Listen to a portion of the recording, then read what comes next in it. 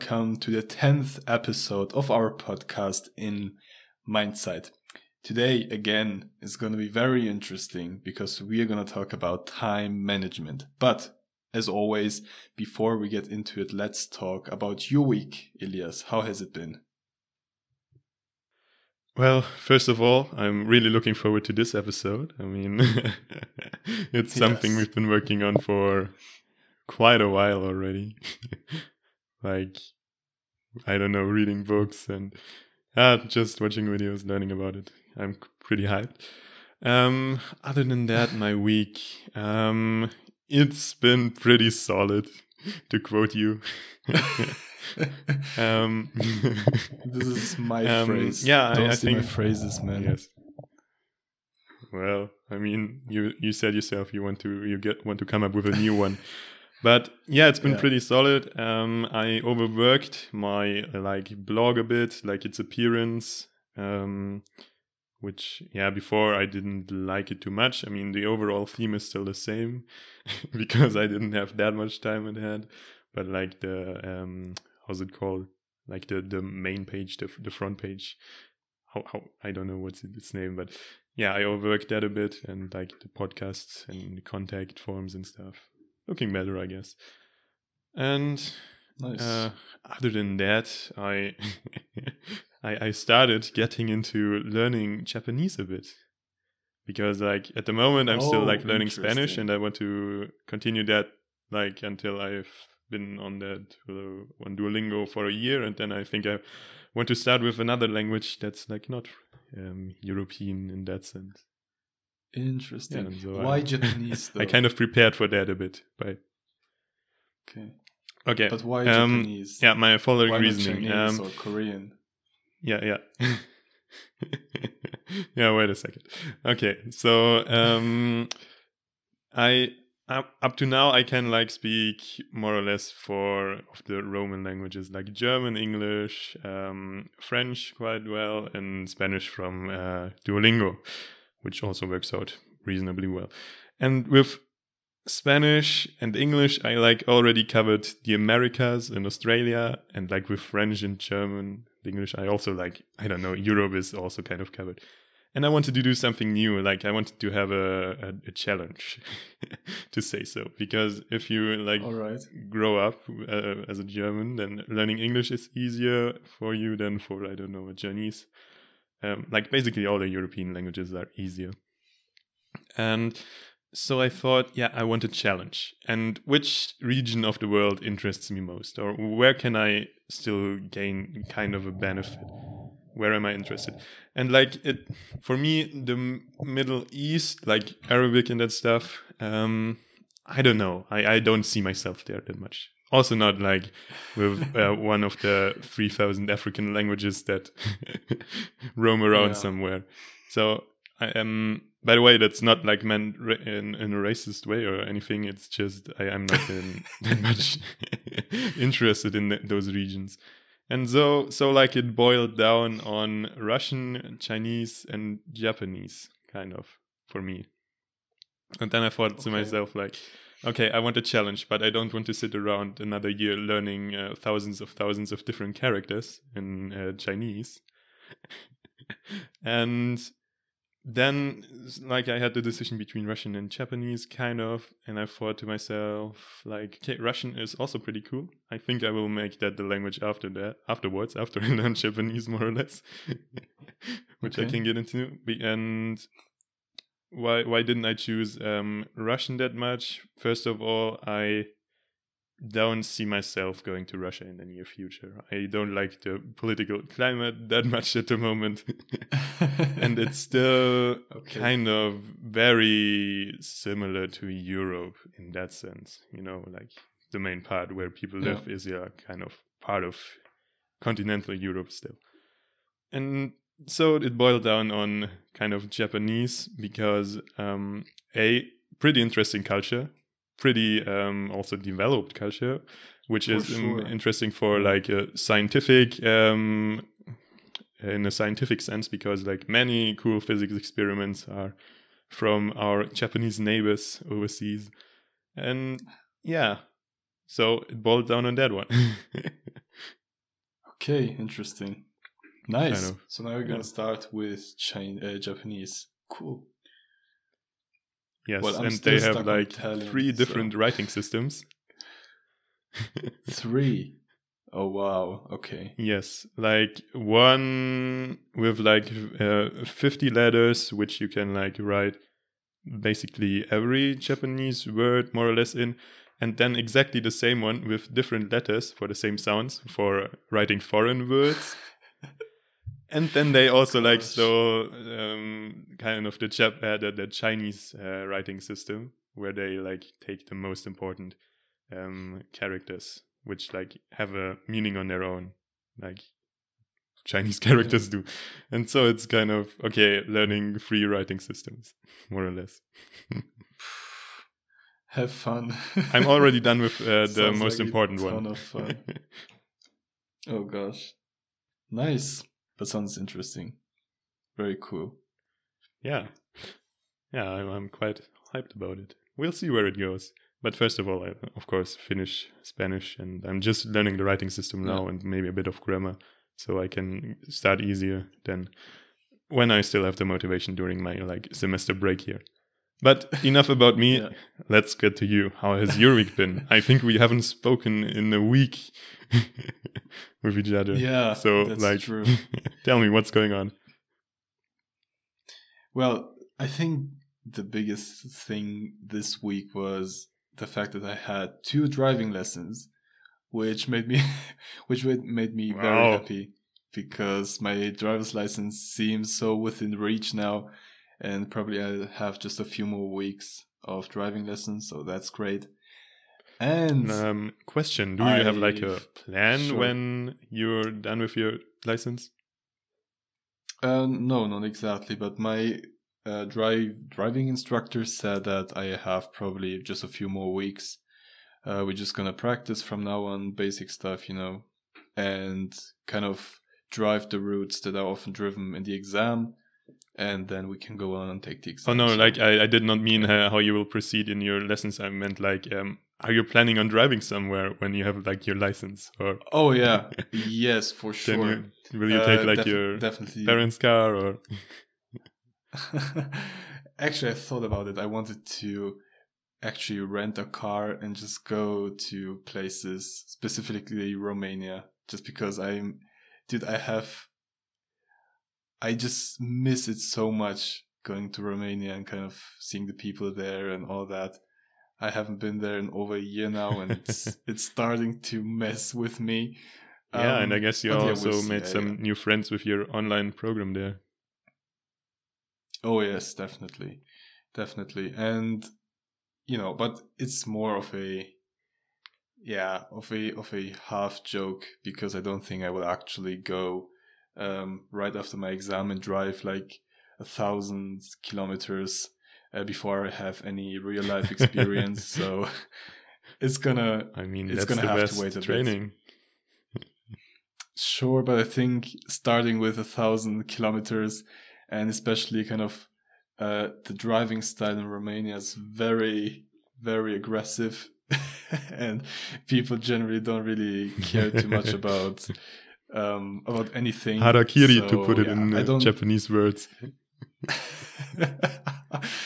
Yeah, exactly. I don't think it's the best place to start for a beginner, but sure, one day, maybe in a few months, who knows.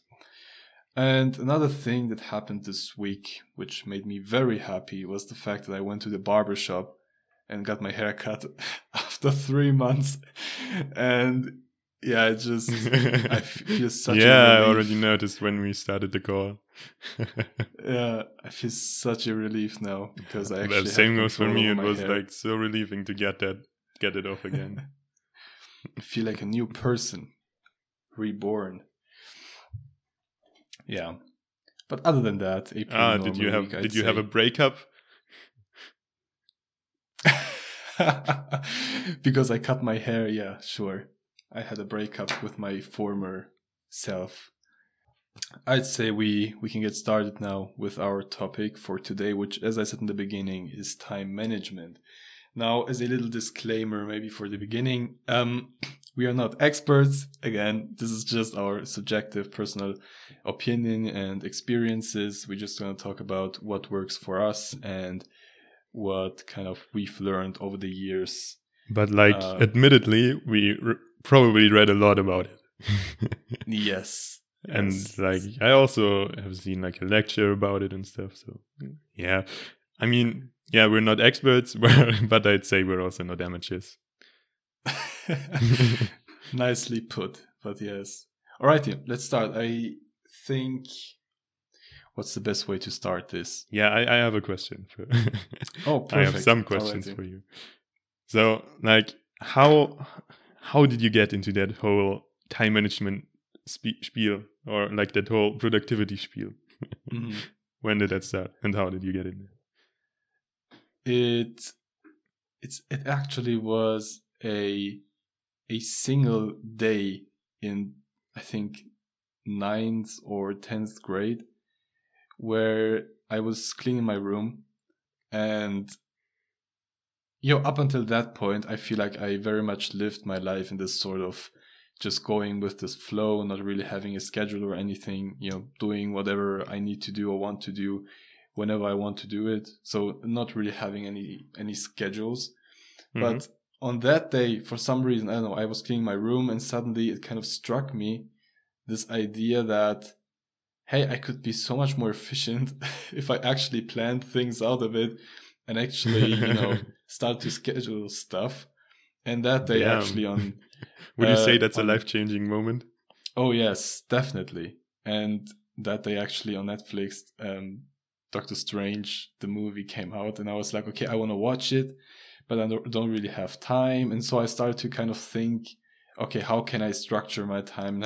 How can I manage the rest of the day for me in order to actually be able to watch the movie and still get the things done? And I really don't know where it came from. It just struck me one moment, and since then I've been low-key obsessed. You should have mentioned that in the last episode, like life-changing moments and stuff. True. I totally forgot that.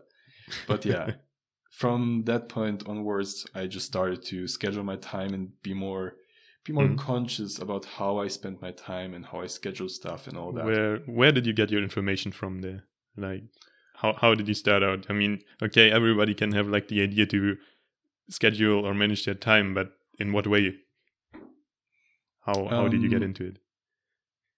I think I started where everyone starts, just watching YouTube videos by those productivity nerds. I think in the beginning it was productivity Thomas Frank. Exactly. Thomas Frank was an important companion during that time. Also, of course, after some time, Ali Abdaal, when he became a little more famous. Just productivity YouTubers, articles, rarely podcasts, but just online searching for stuff, and little by little sort of building my knowledge about time management. Mm-hmm. Interesting. Yeah. How was it for you? Was it also a single experience or more of a process? That's I can't really pin it down. To put it in the words of last episode, I think. No, the episode before, I think it was. Last episode was religion.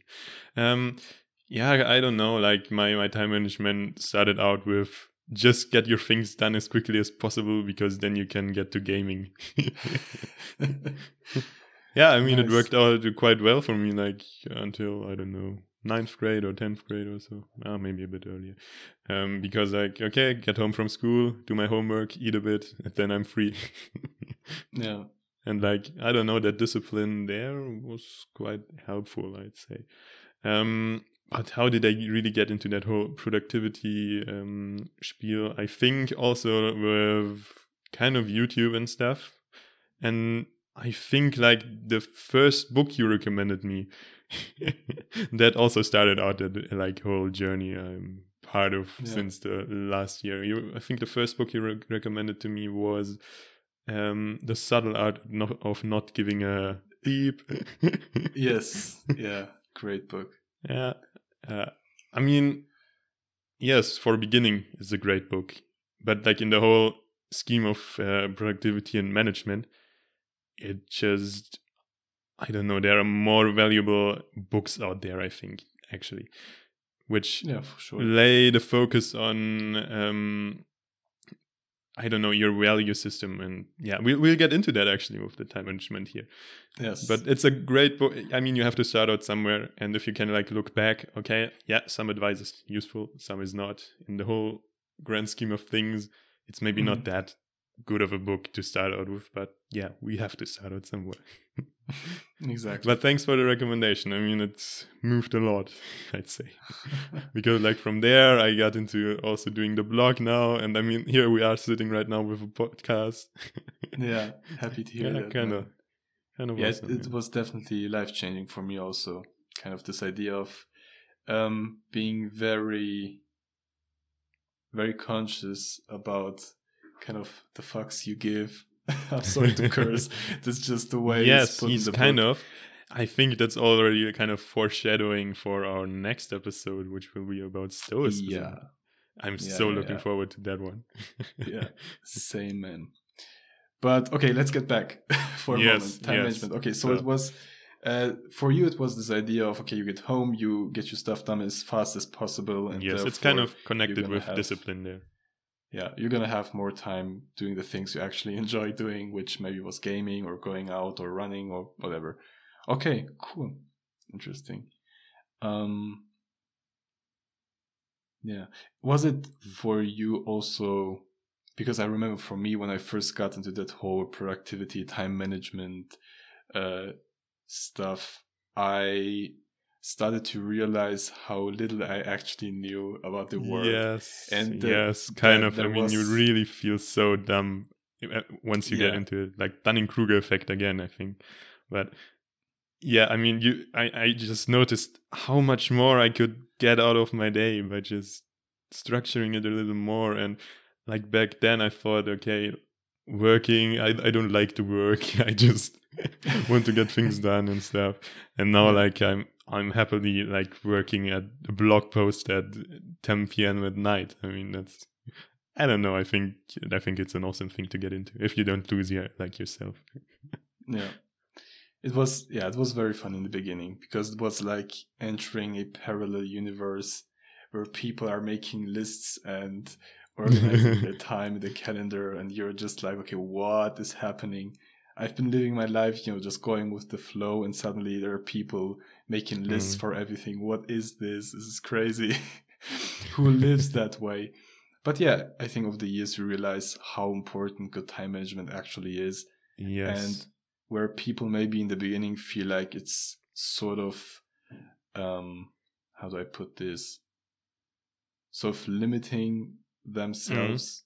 You soon realize that actually it's giving. I think we will get onto that. I actually also wanted to ask you that. Like the process, at least also for me, is like, I don't know, it was based on so much trial and error to kind of find one way or another that's fitting you better or worse. I mean, like calendar blocking, which first worked out perfectly, but then I mean, no. But we'll get into that, I think. Yeah. Did you feel similar there? Like, how did the process feel for you? Like a constant struggle, or like quite easy? Just take some advice. Oh, definitely a constant struggle, because you see all those productivity YouTubers and bloggers and all that, and they have those really complex and well thought out systems for their life. And then you come with your little to-do list you made on a piece of paper, and you feel like a total failure, and suddenly you start to kind of it's better than nothing. Copy. Yeah, but you try to copy their systems or the systems of other people just because they look better or you look more aesthetic or whatever. But it's really actually about finding out what works for you and how, what you value and how, what just works for you, I guess. That's the main thing. No, quite nice summary, I'd say. With that whole, like, value structure thing there, and how does it interact with time management? I as I said, I participated at kind of a lecture, which actually was based upon a book I'm reading right now. like next to the Stoicism book that I'm currently reading for our next episode. There are like, if you want, we can get into that a bit more, like how time management more or less evolved, or what areas of time management there are. Would you be fine with that?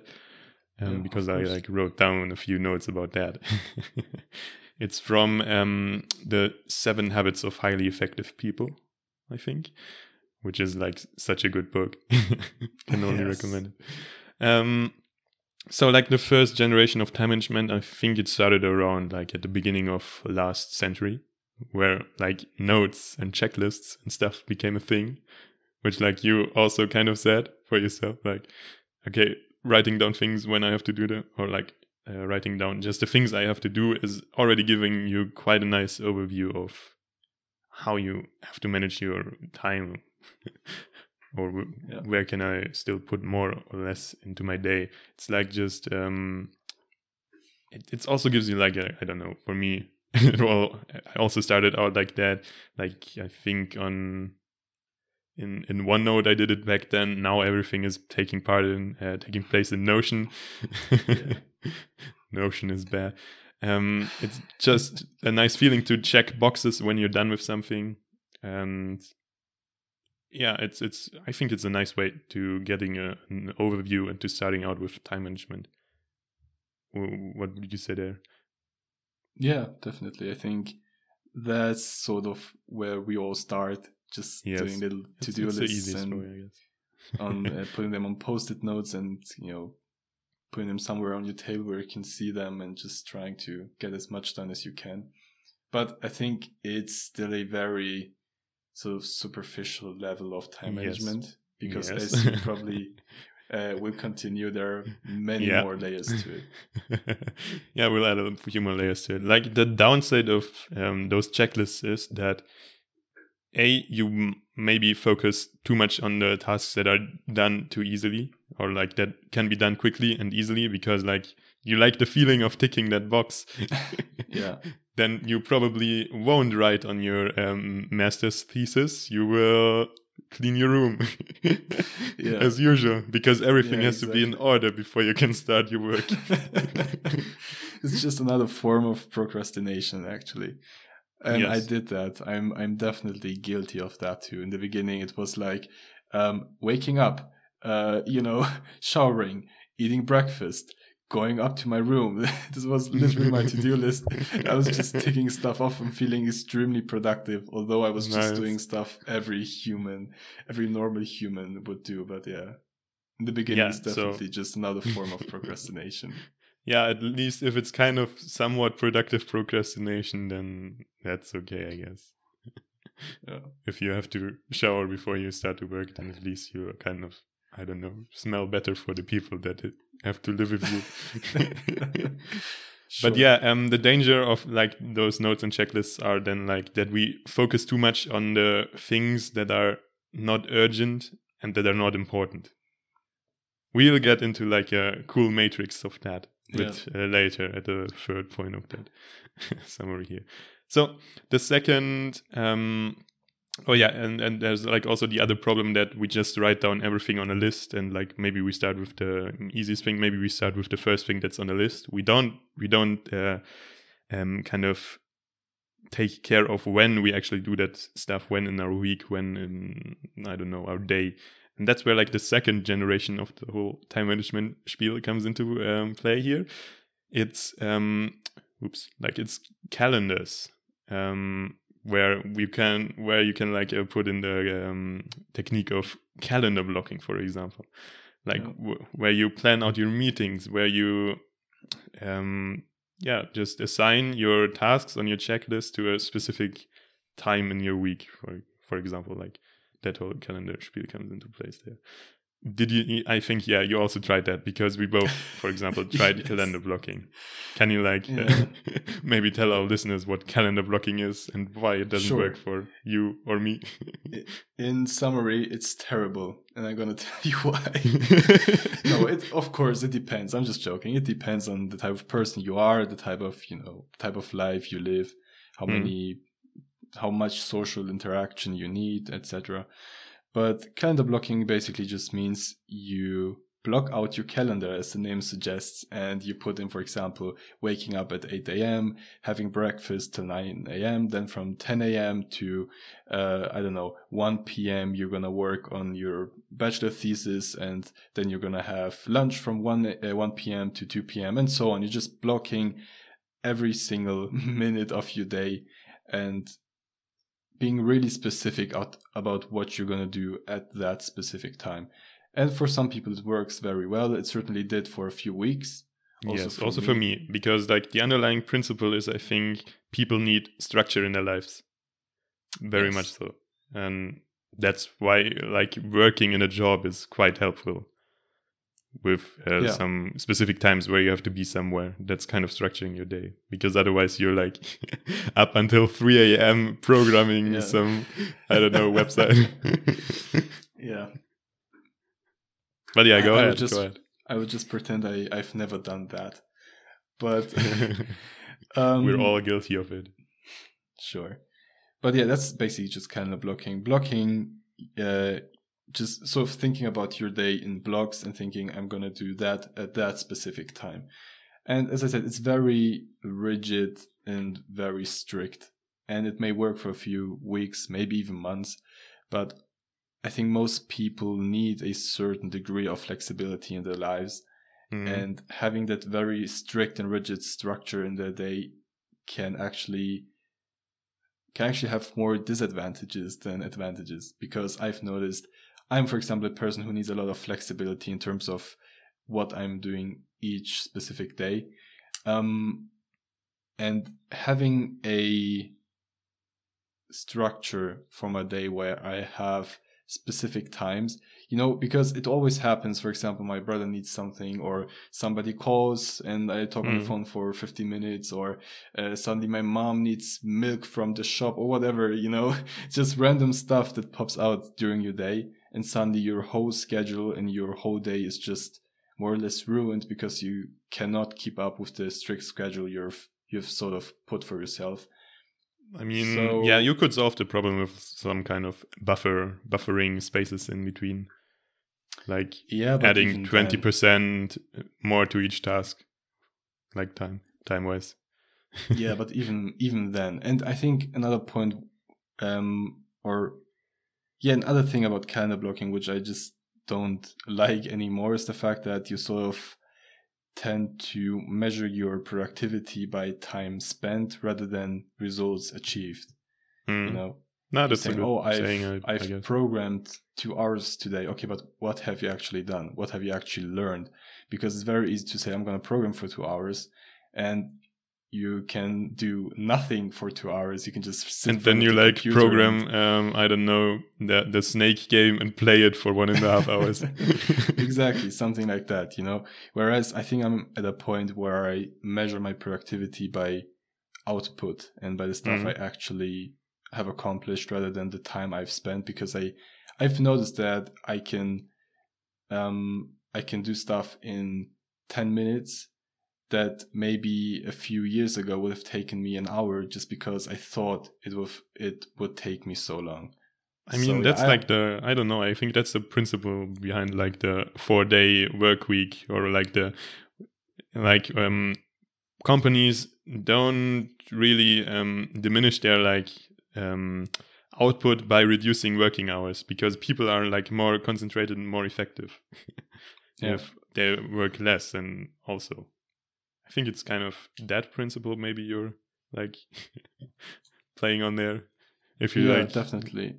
If you have kind of the principle of you can go home when you're done with your work today, then people will put in a lot more effort and concentration rather than like working until 8 p.m. because that workday is still so long. Yeah, I think it actually has a name, which is Parkinson's Law, which states that basically work expands as to fill the time available for its completion. Or in simple terms, if you give yourself time to finish a task and you give yourself 2 hours to finish it, you're very likely going to take 2 hours to finish it. Whereas if you try, if you're really laser focused and try to do it as fast as you possibly can, you may actually be able to finish it in just half an hour instead of 2 hours. So yeah, and I've definitely noticed that. And that's why I tend to, again, measure my productivity by output and not by how much time I put in, because that just means that I'm busy and I can say I'm productive, but I haven't actually done anything. Yes. Just nice for the ego. Exactly. Yeah, but I can relate to that. I mean, if I tell myself like, okay, I'm gonna play the piano for 1 hour now, I'll practice here 40 hours a day. Yeah. Then I'm sitting there and I think, would be cool to play that piece again. Let's try it out instead of learning something new. Yeah. and so I procrastinate.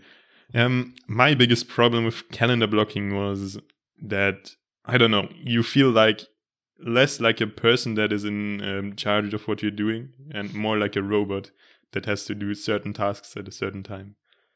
Yeah. And for example, if like, I don't know, I tried, I like, in my personal constitution, which we will come to later also, I put in like the rule of an open door policy. In the sense of, okay, guys, feel free to interrupt me at any time if it's like not like really very important or urgent matter that I have to work on right now. Then feel free to come in every time you want, because and interrupt me at any time you want, because like that 10 minutes more of learning or that 10 minutes more of programming probably won't change anything about the outcome, but I won't remember it. Whereas if I like interact with others, for example, spontaneously, a phone call, hey, want to come over or stuff, then that probably adds much more value to my life. Definitely. So that's why calendar blocking for me doesn't seem to work out that great.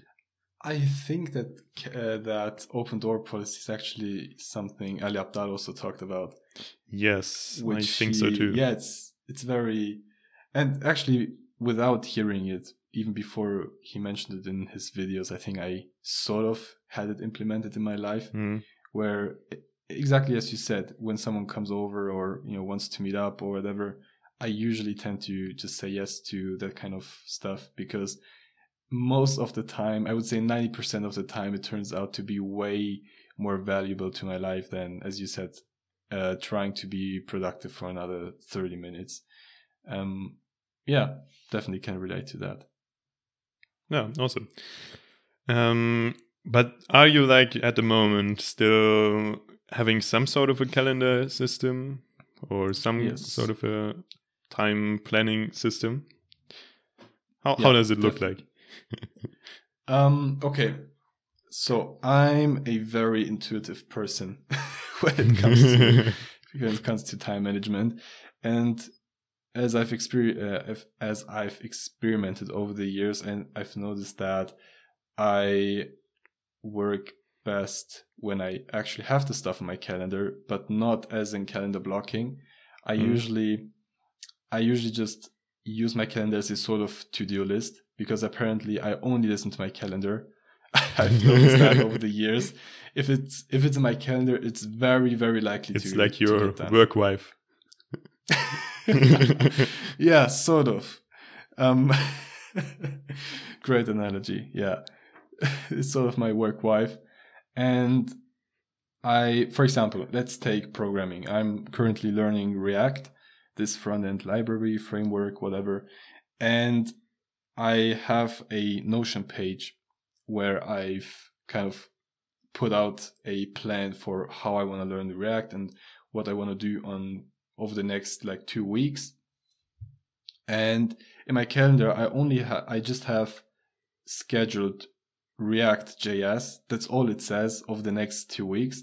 And when I know, okay, today is, for example, what is it? The 12th, what is it? Wait, 12th of March. March, right.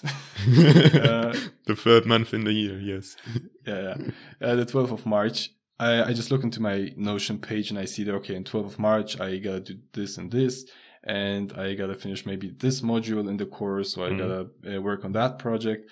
And I sort of have it planned out over the next few weeks, but I don't have it blocked in my day, and I don't have it like, okay, from 1 p.m. to 5 p.m. I have to do this. It's more like, okay, I really feel like programming right now. I'm just going to sit down and see how concentrated I am. And maybe after that, I also know, okay, I need to practice the piano because this piece is very long and I'm going to need a lot of time. So I'm going to do that for an hour. So it's all very, very intuitive. But at the same time, I've experimented enough in my own life such that I know what times I work best and what's, for example, the best time for me to program or to practice piano or to read or whatever. So it's sort of intuitive from the outside looking in, but for me it has a system. So like I'd say you said like you just wrote down learning React for the next 2 weeks. Wouldn't you say that there's some like underlying danger of not starting at all because like it's very unspecific? Where you have to start, what you have to do, because like the advice I always hear is like if you have like a task like writing a thesis, then best put down as many specific points as possible, because then you have like an overview of where you can start and not like are sitting there, okay, I think it won't take that long, I can do it on the weekend still or next week. Because that, like when I was writing a thesis on my own last year, I think it was, like even earlier, 1.5 years ago, that was kind of a problem for me because I had like this point of writing a thesis in my calendar sitting there for like 6 months and I didn't specify the tasks very much. I just had it sitting there all the time, and then I was like resorting back to that checklist fallacy of, oh yeah, that task is easy, let's work that off first, because then my whole calendar thing looks more empty. And then I can focus on the real important stuff, which I never came to. How are you dealing with that danger? For me, as I said, I have it in my calendar just very, very sort of generalistic. I only have, I want to learn React over the next 2 weeks, for example. So my calendar is very generalistic, not very specific. But in my Notion page for kind of for React, I have it really planned out. So I just have to look, okay, today is this date. I have this and this planned, and if I get this stuff done, I know I'm done for the day. If I have some magic motivation left for some reason, I can go on and already kind of work in advance and already, do what I actually would have done the next day only. So I have a plan. It's not just learn React and kind of figure out what you're going to do someday in the future. It's just really planned out in the beginning. Usually when I say, okay, I want to learn this new technology, I sit down, I make a plan, I sort of research what, not the best way, but what a good way is to start, because we're going to get into that and sort of this perfectionism. Yeah, perfectionism. Yes. In the sort of perfectionism, and, there's this danger of asking, okay, what's the best way to start? What's the perfect plan? And frankly, it doesn't exist. So I just try to find a good way to start and make the plan in advance. So this danger of not starting because it's very generalistic is really minimized from the beginning.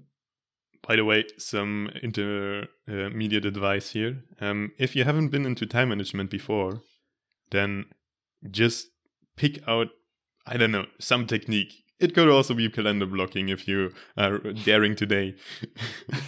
But just start out somewhere and with trial and error, just see what works best for you. Because rather than inaction, like be proactive here and choose choose at least something, because that will make you more progress, even if you don't know when. If you think that specific technique didn't work out for you, then you still know that, like, how not to do your time management. Yeah, it's a lot of trial and error, definitely. I think it's taken me over 2 years to now sort of have figured out what works best for me, but I'm still nowhere near I'd like to be when it comes to kind of the systems I've implemented. So yeah, just be aware that it's a lot of trial and error over the years, and it's probably going to take a lot of time until you figure out what works best. It will also be fun, I think. Because like once you're settled and everything works Sometimes. out more or less, I think it's quite a quite nice thing. Which also like brings us to our next point in the time management timeline, if you want to say so. It's about settling your priorities, because the past two like notes and checklists and like the time planning here with calendars, they lack a very specific thing, which I more than once mentioned. Like you are not working out your priorities that much. You're just like, okay, having an overview of your tasks and assigning them to some space in your week, which could be very arbitrary, and where your thesis, for example, will not like be worked on that much, or less than the more immediate things here. And this brings us to that, I think it's called Eisenhower matrix. It's like it's sad that in a podcast you can't like show images that well, but it's like a 2x2 box. Like we have 4 fields here, and on the one hand, as an attribute, we have like urgent matters, and on the other side we have like important matters.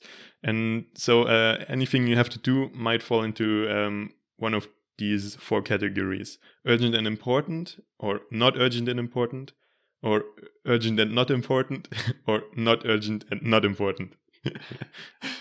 So real tongue twister. Yeah. So I want to ask you one thing here right now.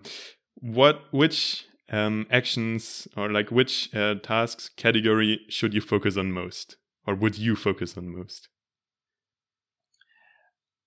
Of course, I'm a little bit biased now, because I've read a lot about it and we've talked about this. But given the knowledge about time management I have now, I would say the most important quadrant is sort of the not urgent but important. And which is the right answer. Because like most people actually say like, okay, the urgent and important things are like what I should focus on right now, immediately, all the time. Like the crises, the deadline driven emergencies, I don't know. You can also explain why actually this is not the right answer, if you know it right now. Otherwise I will do that. I can illustrate it on my own life, for example, or life in general. For example, if you want to, or let's start differently. After I've read Atomic Habits, which you have too, a great book again. It's a really nice book. My next blog post will be about that. Yeah, great. In Atomic Habits, James Clear talks about this idea, or this notion people have, that in order to achieve great things in your life, you have to do great things on a daily basis. And it's actually not true. Actually, great things in life are kind of composed out of little actions, little consistent actions. I think that's important to mention. They have to be consistent. Little consistent actions over the years. For example, if you read for 1 hour every single day for the next 5 years, you're going to read a lot of books, and you're going to gain a lot of knowledge. I did that more or less like the past 9 months already, and it's so life-changing. Yes, definitely. And from kind of the micro perspective, if you look at someone who reads an hour a day, you're like, okay, cool. It's probably not going to have a lot of influence on his life. And you look at the next few weeks, you're going to say, okay, he's finished 2 books, whatever, I don't care. But if you look at it from the real macro perspective, and after 5 years, as I said, this person has probably read, I don't know, hundreds of books, you're going to notice the kind of effect little consistent actions can have. And therefore, reading, for example, is not really urgent. You don't necessarily have a deadline for when you have to finish a book, but it definitely is important, and it definitely is something that will just give you a lot of opportunities in the future, and will help you to gain knowledge, which is always good. Therefore, reading is something that's not necessarily urgent, but it's very, very important, and it's going to help you a lot in your life. And therefore focusing on that and doing reading, for example, consistently over the next few years, it's something that's not urgent, but it's very important, and it's going to kind of spiral you upwards and help you achieve great stuff with just very, let's say, mediocre action consistently. I hope that wasn't too unorganized, but yeah. Yeah, I think that was quite a nice summary there, where you brought the main points, I think. I guess the not urgent matters, really, they are what you should be working on every day. They are probably also those tasks that take the most mental effort for working on. I think a perfect task that fits in that category would be the time management thing here, like sorting out how you want to manage your time. I mean, it's not urgent, but it's very important in long term. So that's a thing that fits in there. And if you have a company or stuff, teaching your employees, thinking about long-term production, clearing out your company values, making them clear. Those are things you should be working on every day, at least for Definitely. a bit. Or at least if you look the how is it called? The distribution of what people do in their days. I mean, you can write down what you're doing daily and see in which category it fits. And I'm rather certain that for almost all of you, that not urgent but important category won't even fill up 25% of the day. Yeah. Which is very sad, because we always think urgent and important is what we should be working on. But urgent and important means some sort of crisis, and all these crises, they just turn up because we haven't focused on long-term preparation. Exactly. In that sense. Yeah. To figure out these problems. And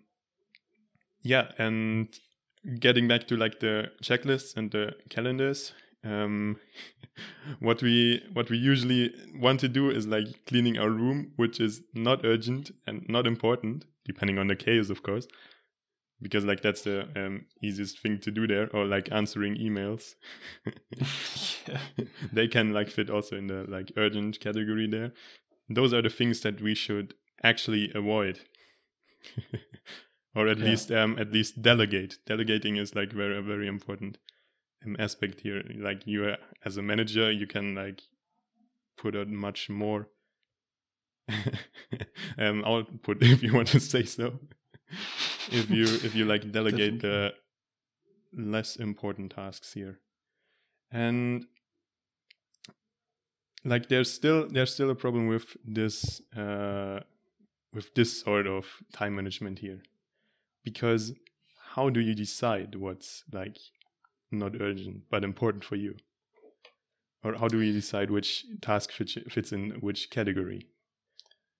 And that's where the fourth generation comes into play.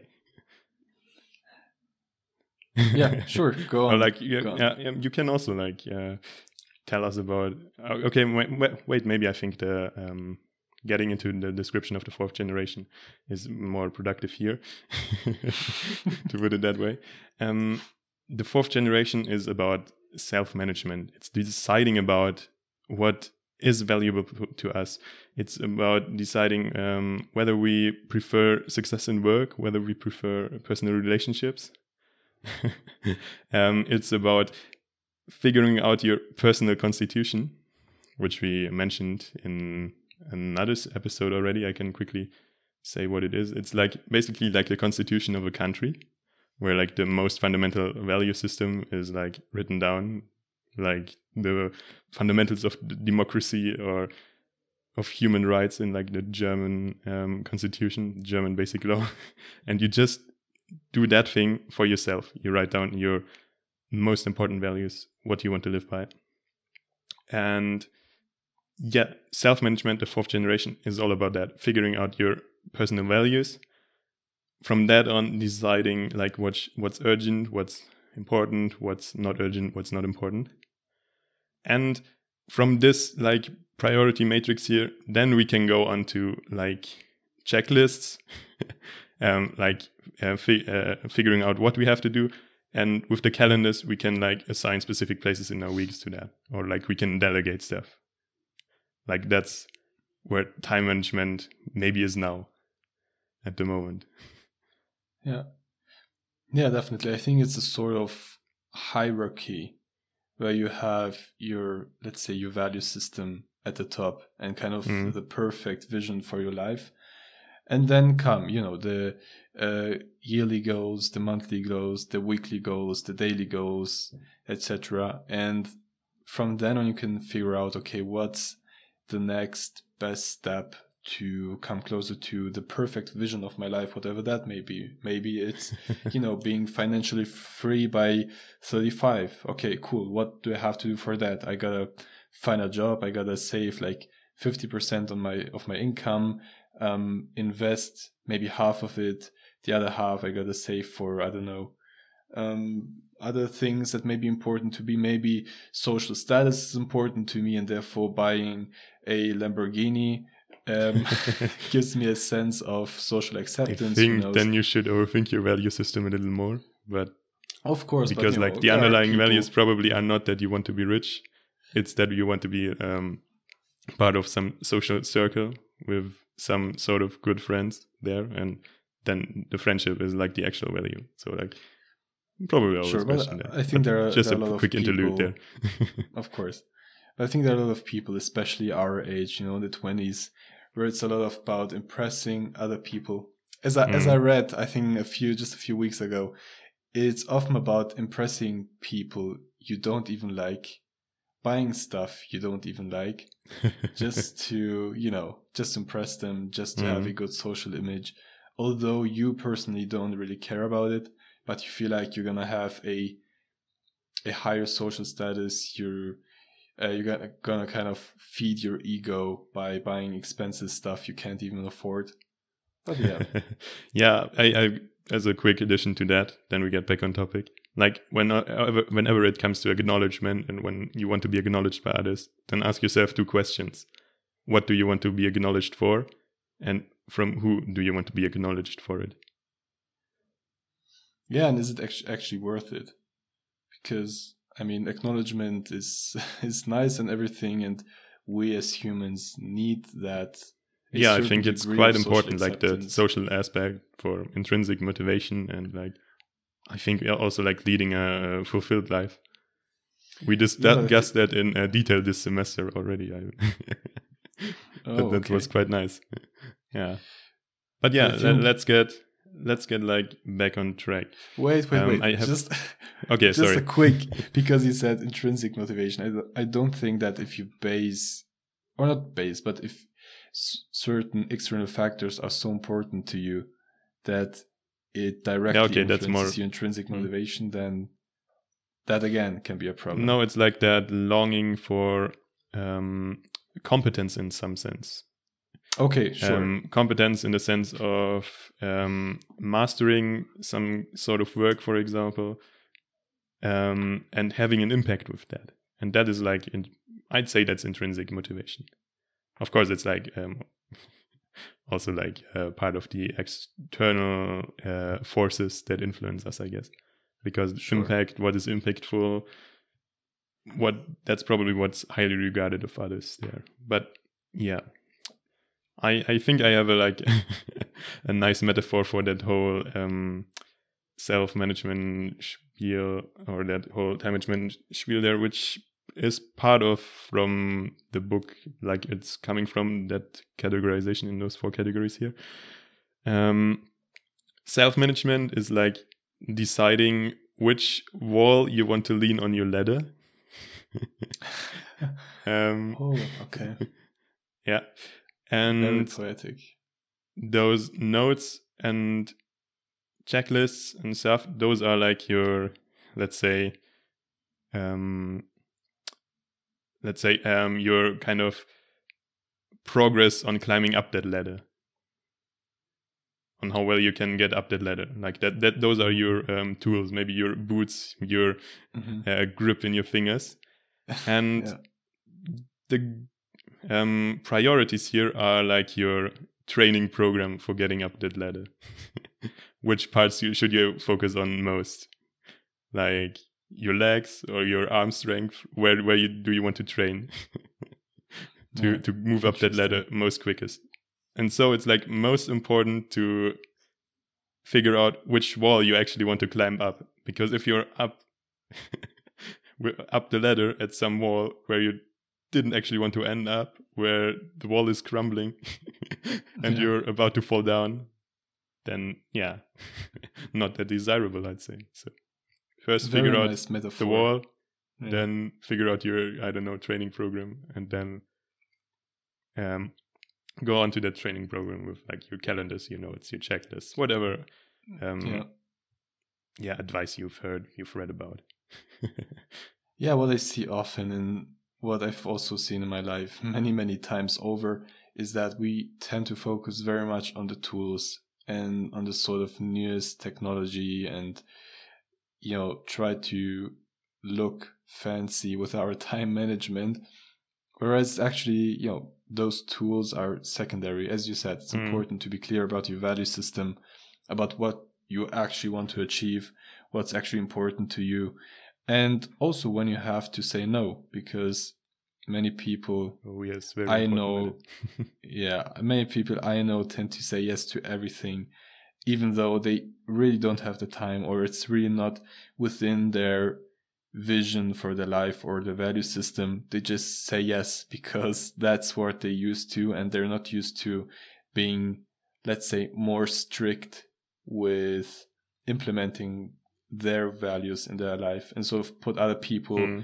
before themselves, which can sometimes be beneficial, but most of the times is actually not. Like that mostly fits in like the urgent and not important category, like meeting other people's priorities and expectations. Like when your boss tells you to come in on the weekend because it's so important to finish that project right now, whereas you should actually like be saying, if that's where like the power of the personal constitution comes into play. If it's written in your personal constitution that, I don't know, Saturday is reserved for your family 100% of the time, always, then you will decline it. Just imagine, if you're working somewhere and your boss comes to you and says exactly that, you're gonna have to work on Saturday or over the weekend, and you're just pulling out your constitution. No, you're like, the law says it's not allowed. We must abide the law. Exactly.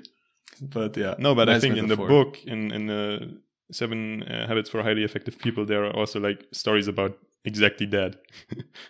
Where people refused their bosses there, and then their boss actually had to find another way, in the sense of, okay, would it be possible to come in on Sunday for you then? And then you say, still, no, sorry, that time is reserved for, I don't know, sports and stuff. Okay, then is it possible for you to work on Friday, maybe? Or will you go home there too? And that was like one of the stories there, which, it was. Yeah. And having like a strong sort of belief system there, which of course is always subject to reflection and questioning and stuff, is a very, strong tool to get you to where you actually want to be. Now, here a question for you. How much do you focus on that self-management aspect there? And in which sense do you focus on it? What's your kind of go-to mean here to figure out where your wall wants to stand at? Where your ladder leans against the wall, sorry. Yeah. As I took this gap year, I think that was or is my biggest goal or mission for this year, to sort of figure out what are my values, what is the vision for my life, what kind of life do I want to live, what kind of people do I want to be surrounded with, and all that.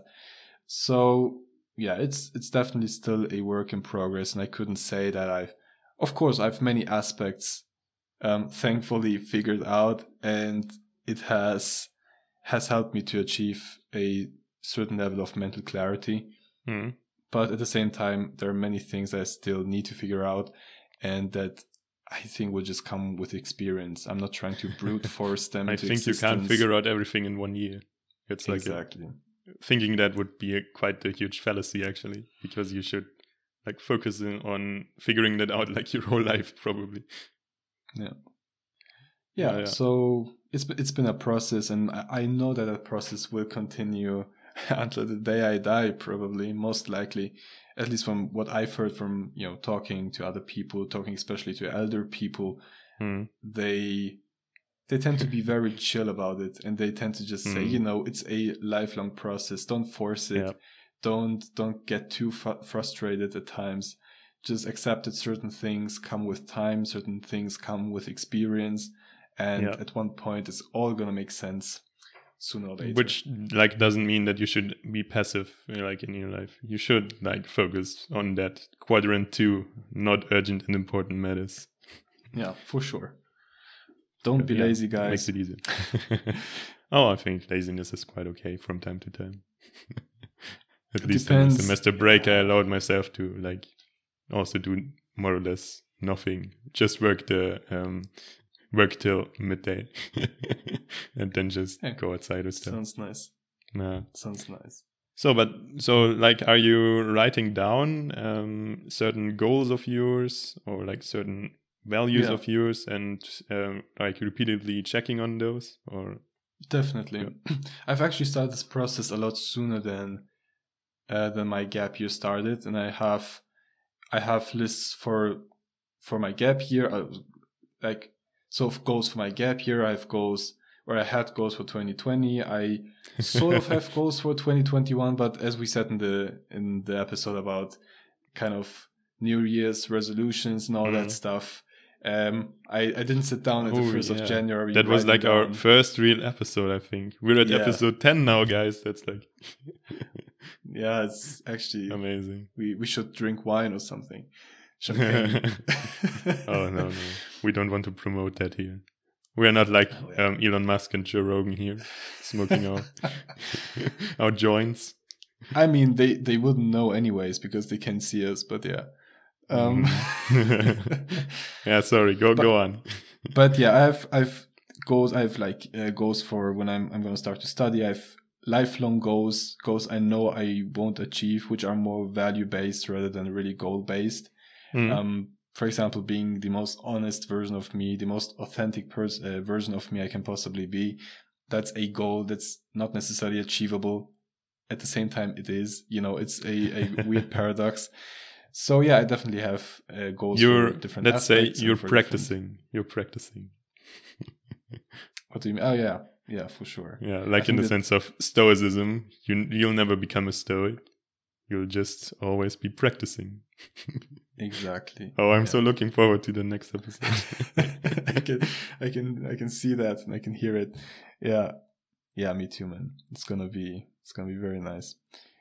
Yeah. But actually, wait. I wanted to ask you something a few minutes ago because I quickly touched upon the point of perfectionism, and I'm sure that you have experienced it as well. Oh, definitely. And I would be very interested to hear how you have dealt with it or how you're dealing with it. Perfectionism, like that. How could you define perfectionism? Like that inner striving for making everything perfect, or that inner. Let's not take it so general. Let's say perfectionism related to time management. Where, for example, for me, it's always this, or not always, often it's this kind of feeling that I need the absolute perfect plan put together. I need to research days and hours and, try to make the perfect plan. How you know what I noticed? You know what I noticed there for myself? If I spend all those hours figuring out the perfect schedule for myself, I won't stick to it. I just simply can't do that. True. So I don't know. I tend to be more spontaneous than I used to be. I mean, I also tried out calendar blocking for a few weeks, and I guess I was quite productive, but like life quality went more or less down here. Yeah. And with perfectionism, I'd say what's keeping Okay, you mean like you only want me to focus on perfectionism in time management right now, not like in actual tasks. Yeah, not necessarily. Let's say, okay, I'm going to take an example from my life. Maybe, it's going to clarify. So what I've noticed especially over the last few months, is that if I spend my time more on the sort of macro perspective and sort of try, as we said, not urgent, but important tasks, and sort of figure out, okay, what's my mission or what's my vision for my life? I tend to be more in control of my perfectionism. And when I start to feel that perfectionism sort of kicking in, for example, pointlessly starting to reorganize stuff or wasting my time trying to figure out what the perfect plan is, I just step away from my desk and maybe I go outside for a few minutes and I come back and I just take action. I just start whatever. And in the process of taking action, I actually figure out a pretty good plan that I can stick to and is also efficient, but can also is also a plan that I know I can stick to and isn't too rigid and strict. So that's sort of the way I deal with it when it comes to time management. Yeah. I think for myself, perfectionism in that sense is like a danger, because if you are trying to plan everything out too perfectly, then the schedule, like, I mean, perfectionism means focusing on also on the details, like basically everything on your day when it comes to time management. And then it like gets the character of calendar blocking for me again, because it's too rigid, it's too robotic for me. And at the moment I think I'm handling it on more or less on a weekly basis, actually. Like during the semester, where like every week you're like learning something new, that was quite a nice time unit to manage stuff by, because you had like all those tasks lined up at the beginning of your week. And with that nice self-management, personal constitution thing, combined with the Eisenhower matrix and stuff, you could like assign different tasks to different days of the week.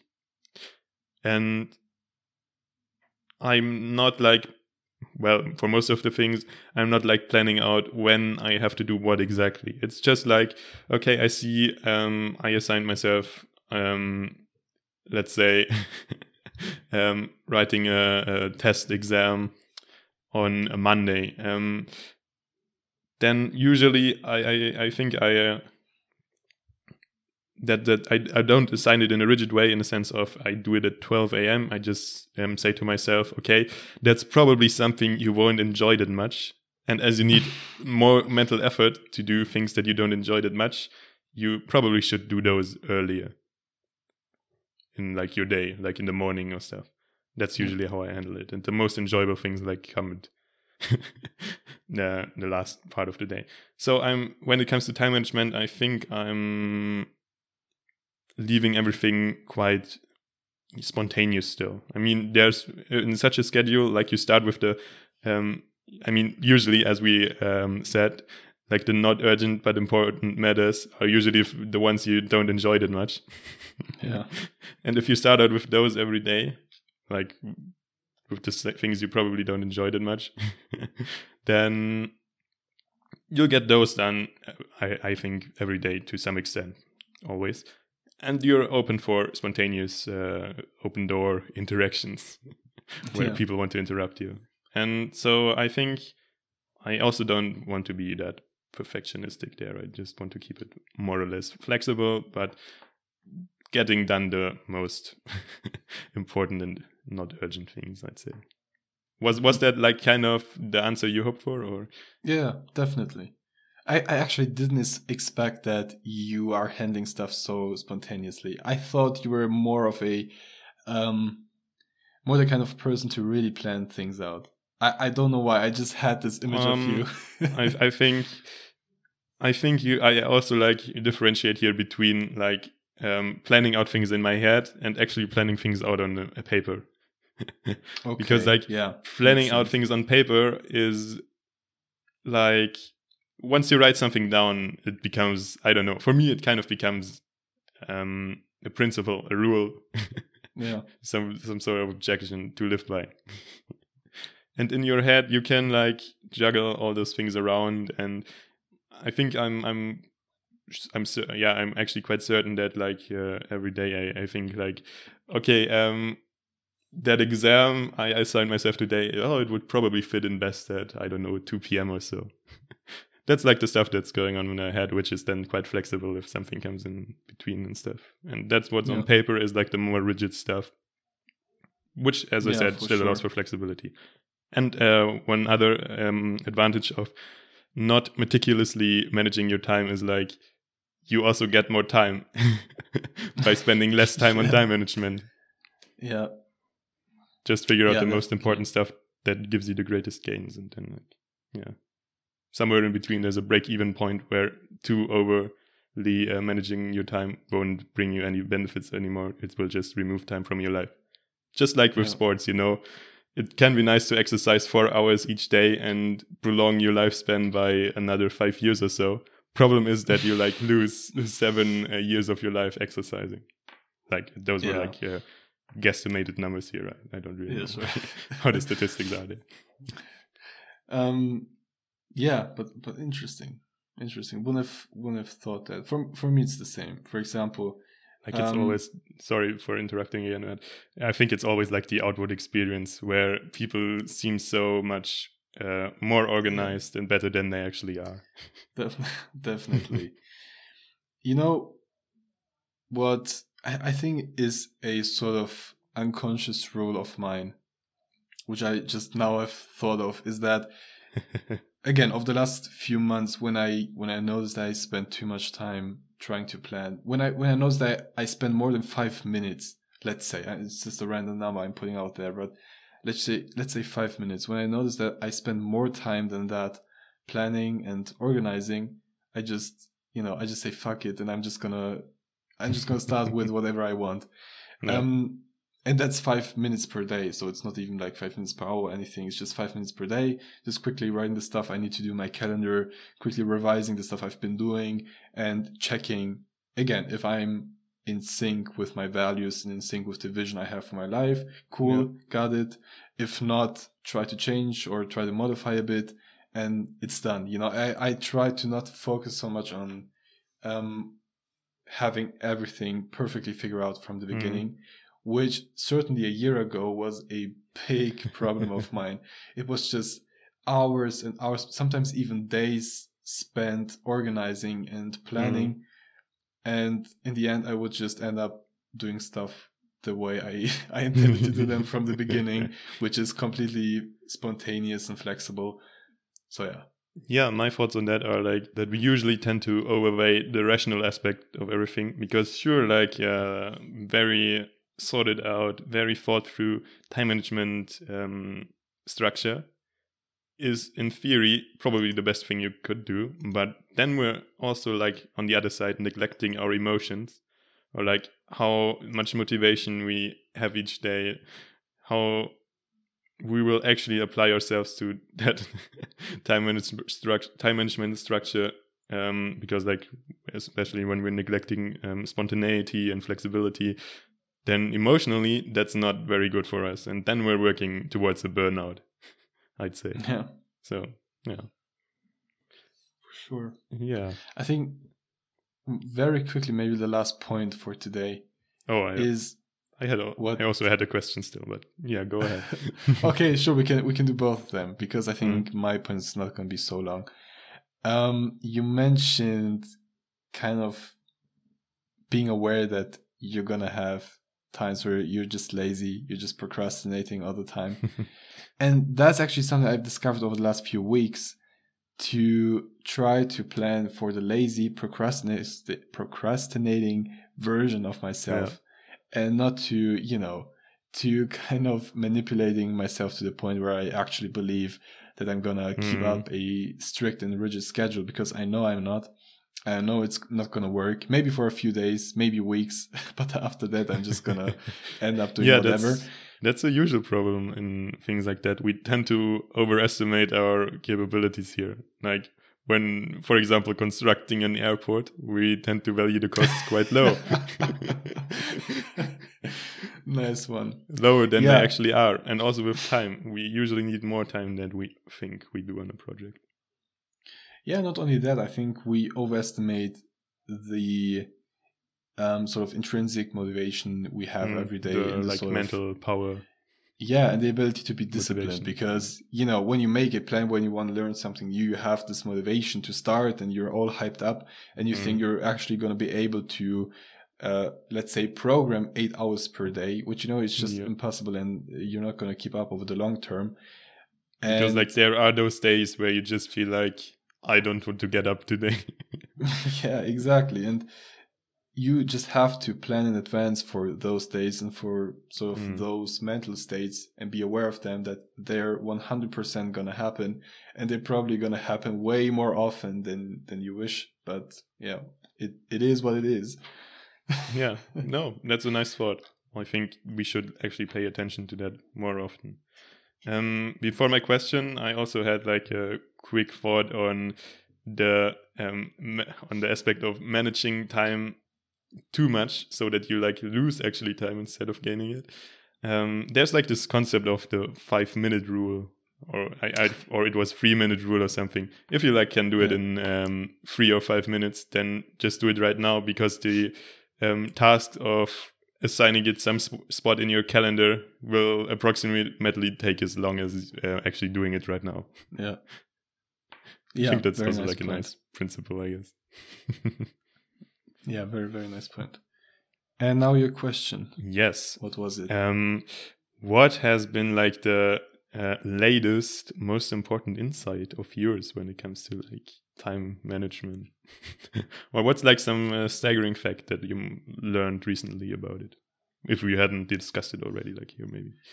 Yeah, it's actually the last thing I mentioned about planning in advance for your lazy, procrastinating self.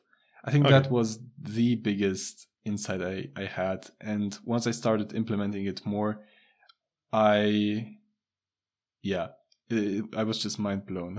I was like, that was the solution all this time, and I've just now discovered it. But yeah, I'm really happy I sort of understood that finally. Awesome. What about you? Nice. For me, I think it was the personal constitution. Because it's just nice to have like your value system figured out and not constantly questioning whether in that situation you will decide for A, and in another situation, okay, you're again up for a decision between A and B here, and maybe B is better here. If you just have figured out your very basic values, then things become a no-brainer. Yeah. Which for sure. Also, of course, inherent danger there. You might make the wrong decision, like fundamentally wrong, because I don't know. We don't want to kill. We don't want to kill people here in Germany, so we should not shoot down a plane with a terrorist who's flying into a stadium. Yeah, which might be the better decision here, but yeah, kind of some things like that. I mean, where it's still debatable. Yeah. But if you have like 100% rules here, then things become a lot easier. For sure. Yeah, very nice. And point. On that note, like the best book I can recommend on that whole topic of time management, of figuring out your personal constitution, your value system. It's actually like in my top 3 books, I'd say right now. It's The 7 Habits of Highly Effective People, where kind of our episode, I'd say, was based on a bit. Yeah. I definitely recommend it to you as well if you haven't read it already. Yeah, for sure. It's a great book. It was actually my first audiobook, my first and last, to be more exact. Oh, what a shame. Then you have like your bad memories with it, I guess. No, not of the book, but I don't know. I think I just enjoy reading more than just listening. Also, when it comes to note taking, all that. Yeah. But yeah, that's like the main reason why I prefer actually reading it. Also, because I can highlight stuff. Yeah. And yeah. Also, like Audible or stuff. Also, like students and money and stuff. You know. Yeah. The age-old struggle. We know it. Yeah, well, then let's wrap this up, I guess. Yeah. So we've talked about time management. Let's see. What were our main points? I think the most important thing that this was based around is the Eisenhower matrix, if you want to quickly recap what we've talked about. Yeah, sure. Okay, there are like this is this like 2x2 matrix here where we divide our tasks or what we have to do daily or weekly into whether they are urgent and whether they are important. And we, like with our values, with our priorities, we should focus on the second quadrant, which is about not urgent and important matters, because in the long term they will reduce crises and they will like actually give meaning to our lives in the long term if we like figure out where our ladder is standing against the wall, to say so. And of course quadrant 1 actions are also important, but if you're constantly caught up in them, then they won't reduce. And what we should actually like avoid is especially quadrant 4, which is just a waste of time, like cleaning your room, writing emails, doing some calls. Of course, from time to time they are important, but yeah. And also quadrant 3 actions, which can be like delegated, should be delegated. So yeah. Yeah, very nice. All right. So we talked about that, about different tools or techniques. For example, calendar blocking, which we've both tried and kind of realized that it's very important to be self-aware in this whole time management journey and to know, okay, what works for me, and not just do stuff because other people do it or because it looks nice, because it's not going to help you in the long term. And speaking of the long term, I think it's very important to keep in mind, what are my values, as you said, what are my values, what is the vision for my life, in order to make better decisions in the present and to be able to prioritize the stuff correctly and not get caught up in, everyday useless stuff. Yes. Yeah, and overall, I'd say if you've not been into time management that much yet, then become proactive here. Start out with some YouTube videos by Ali Abdaal, or how was the other one called that you mentioned before? Thomas Frank. Yeah, Thomas Frank, exactly. Just get started. You only learn by trial and error there. I mean, your principles or what you figure out here can be as planned through as possible and as rational as possible. If they don't work emotionally for you, then you'll steer towards a burnout. So go into that trial and error process. You will come out as a better version of yourself than what you were yesterday, I'd say. Very nicely put. Very nice, yeah. So I guess stick around for the next episode where we talk about Stoicism, finally. Yeah, we can't wait. Alrighty, then until next week. Bye-bye. Bye.